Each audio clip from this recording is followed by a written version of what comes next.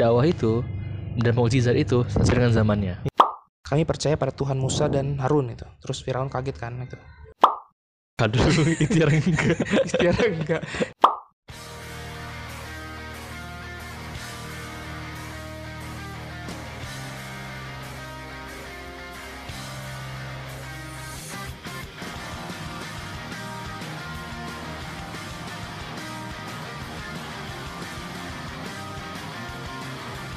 Oke, bismillahirrahmanirrahim. Assalamualaikum warahmatullahi wabarakatuh. Waalaikumsalam warahmatullahi wabarakatuh. Balik lagi di podcast Islamic History Space Event Feature. Iya, mantap. Bareng gua Heri dan Bang Wahyu. Oke, digebrak-gebrak tuh. Oh iya, sorry. Ini improvisasi, Bang. Begini, mungkin gua bakal nge-refer dikit bahasan di episode pertama kita yang dulu pernah kita pernah diskusi kalau misalnya dakwah itu dan mukjizat itu sesuai dengan zamannya. Yes, betul. Ingin kan? Nabi Musa itu mukjizatnya tongkat sama laut dibelah gitu, banyak lah. Dan saat itu lagi ngetren penyihir. Yes, betul. Tongkatnya paling epic. Nabi Isa bisa ngelibin orang mati atas izin Allah. Saat itu lagi ngetren dokter. Yes, betul. Nabi Muhammad itu Al-Quran, saat itu lagi ngetren syair dan sebagainya.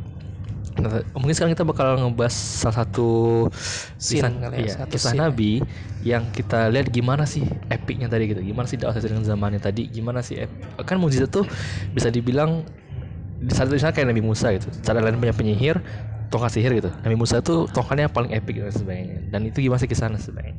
Jadi kita akan ngebahas tentang kisah Nabi Musa alaihissalam melawan penyihir Firaun. Gimana nih, Bang? Oke, mungkin gua akan bagi dua kali ya. Bagi tiga mungkin lah. Jadi sharing ini akan gue bagi tiga. Yang pertama adalah kisahnya sendiri.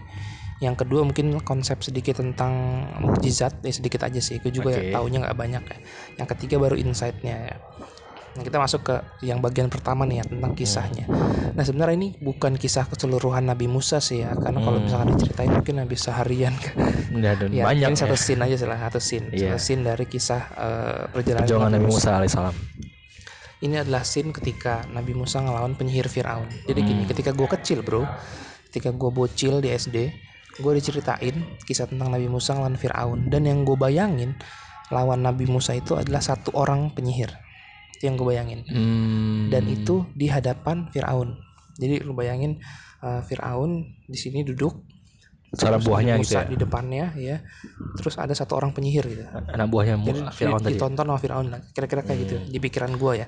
Kalau dari cerita waktu SD udah pada ya gitu. Dan kayaknya sih ya, buku-buku Nabi yang gue baca juga kebanyakan ngegambar kayak gitu. Gitu kan ada buku-buku komik Nabi kan untuk bocah-bocahan. Iya, betul. Kebanyakan gambar gitu. Seingat gue sih semuanya kayak gitu sih. Nggak ada yang scene-nya beda ya gitu. Nah, terus gue baca nih buku kisos Nabi, apa sih bahasa Arab apa ya? Kisos Nabi ya, benar ya, pokoknya kisah para nabi lah. Karangan Ibnu Katsir. Jadi Ibnu Katsir ini muridnya Ibnu Taimiyah lah, salah satunya. Teman seletingannya Ibnu Qayyim gitu. Nah, Ibnu Katsir ini ahli sejarah sekaligus ahli tafsir. Jadi double gitu lah ya gelarnya. Dia punya gelar tuh double gitu. Nah, di buku kisah sejarah Nabi, di kisah para Nabi ini ternyata ceritanya jauh beda bro. Oh gitu? Jauh beda sama cerita waktu gue bocil. Waktu kita kecil ya, maksudnya mungkin kita juga sama tuh persepsinya. Mungkin karena masih bocil kali, jadi benar-benar disederhanain itu. Betul. Tapi kisah aslinya kayak gini kira-kira. Jadi kan cerita Nabi Musa itu kan udah nyampe di Firaun, terus udah berdakwah ke Firaun tapi ditolak. Nah, cerita kita dimulai dari sini. Oke. Nah, Firaun ini sebenarnya nantang Nabi Musa. Oke, kalau gitu kata Firaun ya, ini di bahasa kita aja ya. Saya akan membuat suatu festival nih ya. Festival yang sangat besar, yang di sana seluruh rakyat akan berkumpul. Dan kamu, Musa, akan melawan 80.000 penyihir saya. 80.000? 80.000. Buset. Banyak banget 80.000. Banyak banget. Gokil. Nah, Nabi Musa akhirnya mau, tapi dia maunya tuh di siang hari. Oke. Pagi hari menjelang siang lah. Mungkin kalau di kita sekitar jam 9, jam 10. Oke. Dia nggak mau malam gitu. Kalau kata Ibnu Katsir itu karena malam itu cenderung menguntungkan untuk penyihir. Karena kan suasana gelap gitu. Dan rakyat juga nggak bisa ngeliat dengan jelas kan. kan belum ada lampu senter ini. Belum ada. Genset belum ada juga. Mungkin pakai obor tapi banyak ya. Nah, akhirnya ribet lah, mendingan siang aja atau pagi itu. Nah, Musa mau dengan syarat pagi menjelang siang. Nah, akhirnya diadakanlah festival itu, dan itu festivalnya tuh gede banget bro gitu. Ya mungkin kayak hijrah fest atau lebih gede lagi. Gue belum pernah tuh kesana. Pokoknya gede banget lah. Ya, gede lah. 80 dia tuh melawan 80.000. Itu kan berlawan ya, belum rakyat yang nonton. Iya benar. Jadi itu kayak mungkin kalau nonton Dragon Ball itu kayak Tenkaichi Budokainya lah. Dia yang gede banget itu. Jadi ada arena gede, terus di sekeliling itu ada penonton banyak gitu kan, berderet, dan di dalam arena yang gede itu ada 80.000 orang penyihir ngelawan Nabi Musa dan Nabi Harun. Jadi Nabi Harun bener. Duo ngelawan 80.000. Gue ngebayangin ya kalau misalkan jadiin komik nih, Nabi Musa itu megang tongkat sebelah kanannya, tapi dari punggung disorotnya. Sama di sampingnya Nabi Harun dari punggung juga disorotnya. Nah, terus di depannya tuh ada 80.000 orang yang penyihir. Itu banyak itu keren banget ya kalau dijadiin komik ya. Iya, itu jadiin poster desain aja tuh keren banget itu. Iya. Asal ngambil sudut pandangnya tepat ya, angle-nya tepat itu. Nah uniknya gini. Uniknya ternyata kenapa 80.000 penyihir ini mau ngelawan Nabi Musa? Ternyata karena 2 faktor bro. Faktor pertama, itu timbul desas-desus di kalangan para penyihir ini. Kalau misalkan Nabi Musa sama Nabi Harun sebenarnya tujuannya itu untuk menghancurkan Mesir. Itu desas-desus yang muncul di kalangan mereka. Jadi sebenarnya Musa sama Harun ini itu adalah penyihir besar yang mau ngerebut tahta Mesir. Ntar ketika mereka udah berhasil ngerebut tahta Mesir, mereka kan membumi hanguskan Mesir itu. Pokoknya kan mereka akan jadi penguasa tunggal lah, penguasa mutlak gitu. Rakyat-rakyat yang lain tuh akan diperbudak gitu. Makanya penyihir Firaun nih marah gitu, dan akhirnya mau melawan Nabi Musa gitu. Jadi mereka tuh mandang itu Nabi Musa tuh sebagai penjajah lah kira-kira gitu.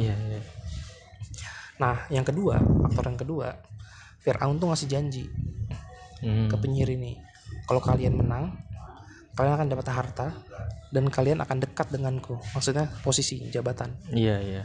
Nah, ujung-ujungnya sama kan? Iya. Harta tahta itu 2 itu aja tuh. Main di mana-mana tuh.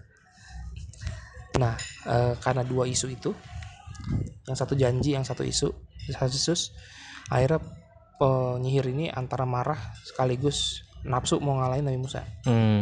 Gitu. Nah, Nabi Musa sama Nabi Harun dengar desas itu kaget kan. Akhirnya dia datengin tuh. Ini pertandingannya belum mulai nih. Nabi Musa sama Nabi Harun datengin kan. Dia ngejelasin desas-desus itu nggak benar gitu. Sebenarnya tuh saya datang untuk ngedakwahin kalian ya, kepada Allah. Dijelasin lah tentang Islam kan, bla bla bla bla, tentang tauhid gitu. Tapi mereka udah keburu kesel kan, nggak denger lah gitu. Akhirnya Firaun datang sama menteri-menterinya. Kan tadi kan lagi masa tunggu tuh. Iya. Datang dengan penuh kegagahan gitu kan. Di sampingnya itu ada menteri-menterinya, dan akhirnya pertandingan dimulai. Oke. Nah, ketika pertandingan dimulai, Nabi Musa nanya, kalian dulu atau saya dulu? Maksudnya yang nyerang gitu. Terus penyihir itu bilang kami dulu gitu. Oke, silakan. Nah, terus si penyihir ini 80.000 orang itu desak-desakan maju tuh. Karena kan mereka kan ngepung Nabi Musa sama Nabi Harun ya. Jadi yang tadinya depan-depanan langsung jadi ngepung tuh. Nah, ketika dikepung, mereka langsung lempar tongkatnya semuanya. Wah. Jadi ular. Langsung jadi ular tuh. Jadi ya, bayangin ada 80.000 ular ngepung Nabi Musa sama Nabi Harun. 80.000 ular banyak. Nah, satu ibu takut. Bener sih.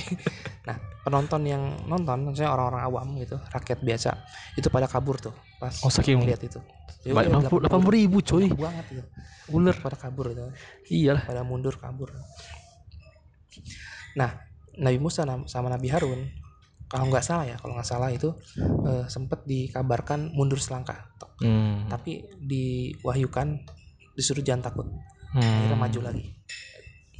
Nah, ketika itulah turun perintah, lemparkan tongkat. Nah, akhirnya dilempar tongkat. Nah, kalau misalnya kata Ibnu Katsir, tongkat itu frasenya gini, kata-katanya. Tongkat itu berubah menjadi ular yang sangat besar, giginya besar, dan sangat menyeramkan. Tapi satu kan ya? Iya, satu. Jadi tapi gede banget itu. Gue nggak tahu udah segede apa ya. Mungkin kayak ular piton atau apalah. Oh enggak, lebih gede Nggak kayak. disebut lah, nggak disebut. Iya, gede banget kayak. Gede banget. Nah, ular ini itu menghabisi seluruh ular yang ada. Ular yang Nabi Musa. 80.000 tadi. Dihabisin dengan gini, kalau kata Ibnu Katsir ya, kata-katanya dengan gerakan yang sangat cepat gitu. Jadi cepet, habis langsung. Nah, si penyihir ini kaget dong. Wah, kok bisa gitu? Tiba-tiba ular-ular kita habis gitu. Karena kalau misalkan sihir itu nggak bisa kayak gitu. Ya ibaratnya gini deh, lu jago desain gitu, lu bisa ngebedain desain buatan anak SMA sama desain buatan profesional. Kira-kira kayak gitulah. Sama nih penyihir nih, dia bisa bedain nih sama antara sihir sama yang bukan sihir, yang beneran gitu. Jadi dia ngambil, mereka nih ngambil keputusan, wah ini bukan sihir nih, ini bukan sihir, beyond sihir ya. Nah terus ketika mereka sadar bahwa itu bukan sihir, berarti mereka tinggal punya dua kemungkinan kan. Berarti sebelumnya kan mereka punya dua kemungkinan nih, Musa benar, Firaun salah, atau sebaliknya, Firaun yang benar, Musa yang salah. Tapi ketika mereka melihat ini bukan sihir, ya ini beneran, berarti apa dong gitu. Berarti kan mukjizat itu dari Tuhan langsung. Nah jadi mereka tahu bahwa Musa yang benar dan Firaun yang salah. Nah terus dibilang apa? Mereka dibilangnya gini, kalau kata Ibnu Katsir ya, mereka menyungkurkan kepala mereka, artinya sujud gitu.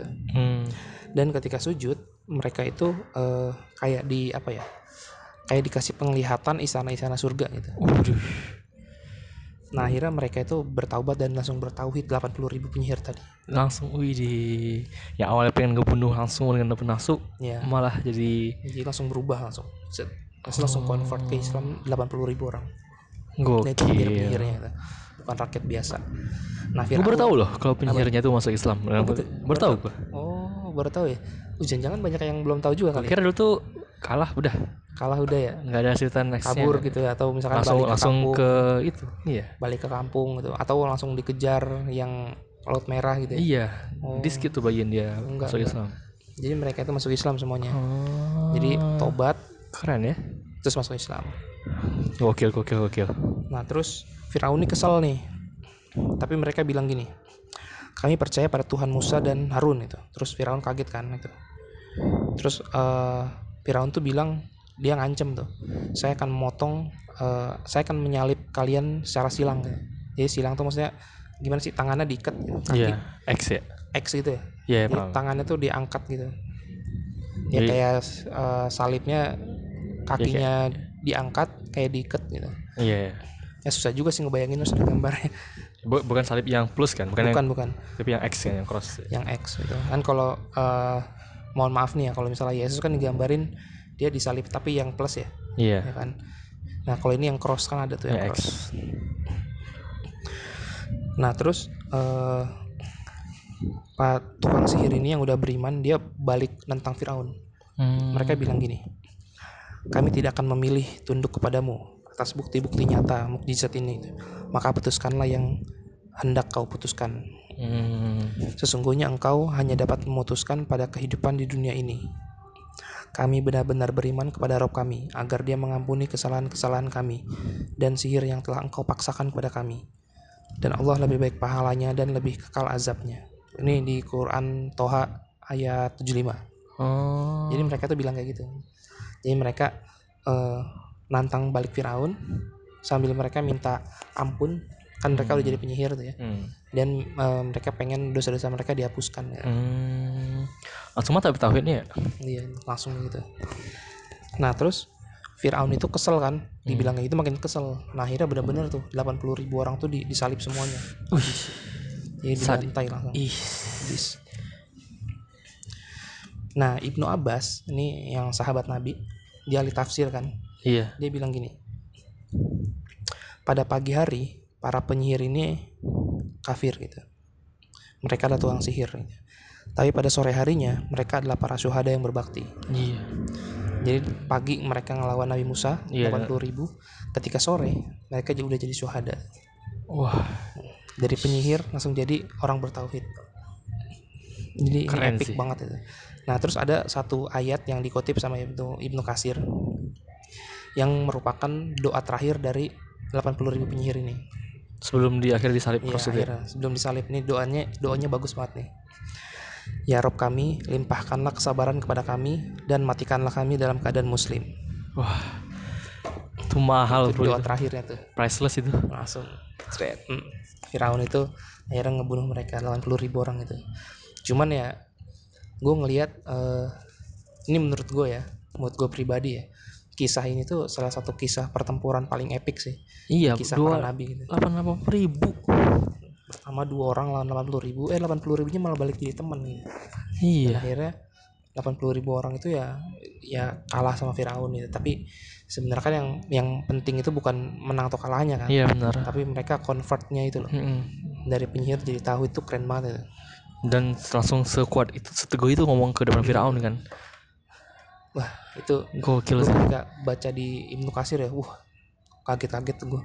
Wah ini mah cerita yang jauh beda waktu gue kecil ya. Dan Iya. bahkan ya sampai sekarang gitu ketika gue denger ada mungkin dai atau misalkan khotib ceramah Nabi Musa tuh nggak ada yang kayak gini gitu ceritanya, gue juga bingung gitu. Padahal di Ibnu Katsir itu ceritanya lengkap banget. Ya begitulah. Nah jadi ceritanya Oke. kayak gitu. Sekarang gue mau masuk ke mungkin bisa dibilang konsep sedikit tentang mukjizat ya. Menarik gini sih bro, kalau mukjizat itu ya. Mungkin supaya gampang ngebayanginnya gue kasih angka aja kali ya, antara 0 sampai 10. Oke. Sekarang lu bayangin nih, Habibie kan wafat ya, innalillahi wa inna ilaihi rajiun ya. Tapi yang lu lihat, yang gue lihat juga ya, Pak Habibie ini jadi idola banyak orang ya. Iya pastinya. Nah, kalau misalkan gue kasih angka nih ya, ini untuk menganalogikan aja ya. Bukan berarti Pak Habibie nilainya segini doang gitu. Pak Habibie itu mungkin angkanya 9,5 lah gitu. Artinya segala Sekeren itu kan ya. banyak hal beliau tuh bisa gitu. Iya benar.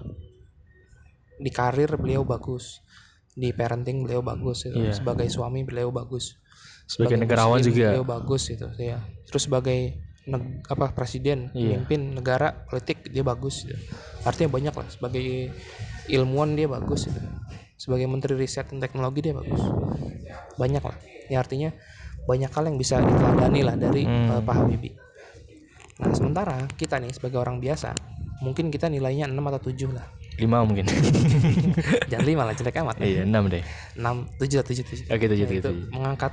Oke siap. Nah artinya secara natural nih, manusia itu sebenarnya mengidolakan orang yang lebih tinggi dari dirinya. Iya. Jadi orang yang 7 itu mengidolakan 9 gitu. Iya. Orang yang 6 mengidolakan 7 8 gitu. Orang yang mungkin levelnya masih di 1 dia mengidolakan 5 gitu. Jadi secara natural kayak gitu. Nah ini juga sebenarnya berlaku bro untuk Nabi. Nabi itu kalau lihat ya, karakternya itu nilainya 9 atau 10 bro. Secara karakter, secara prestasi ya, secara mungkin tampilan, secara kekuatan fisik, pokoknya tuh mereka tuh superior gitu loh. Nah konsep mukjizat itu sebenarnya itu juga. Mukjizat ini kenapa dia itu aneh gitu dan luar biasa, karena sebenarnya untuk naikin nilai mereka gitu, nilai para nabi ini. Jadi mungkin mereka tadinya 9, dengan adanya mukjizat itu bisa jadi 9,5. Jadi sebenarnya fungsi mukjizat itu ngebuat musuh-musuh para nabi itu speechless gitu, dan ngebuat pengikut para nabi itu makin yakin gitu.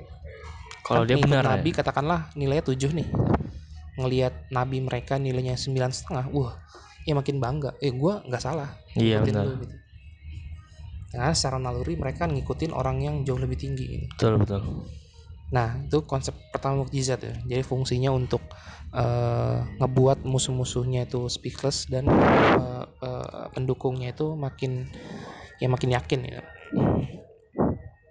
Nah konsep yang kedua mukjizat yang gue baca ini, sebenarnya gue baca dari ini sih, As-Salabi. Dia itu nulis tentang iman. Nah, kan salah satunya kan ada rukun iman maksudnya. Iya. Nah di situ dia ngejelasin tentang mukjizat konsepnya itu. Walaupun yang gue jelasin sederhana banget sih. Nah yang kedua itu gini, sesuai tren yang namanya mukjizat itu. Iya. Artinya gini, ketika Nabi Musa itu tren pada saat itu adalah penyihir, maka untuk bisa menarik perhatian rakyat-rakyat yang lain supaya mengikuti Nabi Musa, berarti yang namanya mukjizat itu haruslah di atas sihir gitu. Iya benar, beyond Jadi sihir. harus bisa mengalahkan sihir supaya orang-orang itu ikut ke Nabi. Karena kalau misalkan mukjizat itu kalah dari sihir, ya nggak mau ngikutin gitu orang-orang. Iya. Ya buat apa ngikutin sesuatu Yang lebih kalah, rendah gitu ya. yang lebih rendah itu. Mereka kan ngikutin yang lebih tinggi gitu. Nah, akhirnya apa nih insight yang bisa kita ambil sebenarnya? Yang pertama, lu harus kenal sama tren saat lu hidup, men. Gitu, men. Kalau misalnya gue tanya nih, sekarang zaman apa, bro? Pasti Zaman jawabannya sih nggak jauh-jauh deh, itu aja deh. Coba lu iya, jawab deh. paling zaman digital, data Ya, dan gitu-gitu kan. sebagainya. Iya. Kalau lu nanya ke semua orang juga rata-rata kayak gitu tuh. Betul. Zaman informasi, zaman teknologi, zaman data, zaman digital lah, gitu-gitu aja lah muter-muter. Nah, artinya tren zaman ini adalah katakanlah digital gitu ya. Ya, Dan let's data say gitu. lah gitu. Digital dan data. Kalau misalkan kita pakai analogi yang tadi mukjizat, berarti supaya Islam diikutin atau katakanlah supaya orang-orang masyarakat luas itu mau naruh respect gitu kan, berarti yang harus kita lakukan nih sebagai muslim secara umum adalah menguasai data dan digital di atas rata-rata orang seluruh dunia. Tuh. Gitu. Jadi katakanlah nih level Stanford lah, misalkan menguasai data dan digital di angka 9 itu, ya muslim harus 9,5. Itu konsep mukjizat tuh kayak gitu. Betul. Caranya gimana itu? Iya, ikhtiar belajar ya. Belajar lah gitu. Mau gimana ya? Mau pakai sihir ya nggak bisa. Nggak bisa. Kita bukan nabi ya. Iya, jadi mukjizat nggak bisa. Jadi kita belajar. Betul. Nah itu konsep mukjizat tuh kayak gitu. Gampangnya kalau misalnya kita pakai ini di tempat lain ya, di tempat lain. Misalnya SMA lu, misalkan SMA nih, lu anak SMA tuh. Di SMA lu itu SMA unggulan misalkan. Udah biasa lomba olimpiade matematika misalkan, juaranya masih juara apa ya, provinsi lah katakanlah. Nah berarti supaya lu ketika ngomong nih ya sebagai anak rohis misalkan, ketika lu ngomong lu didengar sama murid-murid yang lain, sama teman-teman lu harus bisa ngebawa ketika lu ikut lomba matematika ya, lu harus bisa menang di tingkat nasional gitu. Atau seenggaknya di tingkat pulau, nggak tahu deh ada nggak pulau ya? Nggak ada ya, langsung ke nasional ya. Dari provinsi ya. Gue waktu itu menangnya cuma di tingkat itu doang, pertama dia ya. Tingkat pulau. Nah jadi kayak gitu. Dengan catatan lu emang suka di bidang matematika ya, itu contoh aja. Iya contohnya. Misalkan lu suka di bidang seni fashion gitu, misalkan seni fotografi dan sebagainya. Nah berarti ya mau nggak mau kalau misalkan mau ngikutin konsep mukjizat ya, ini kita kan disuruh ngikutin Nabi.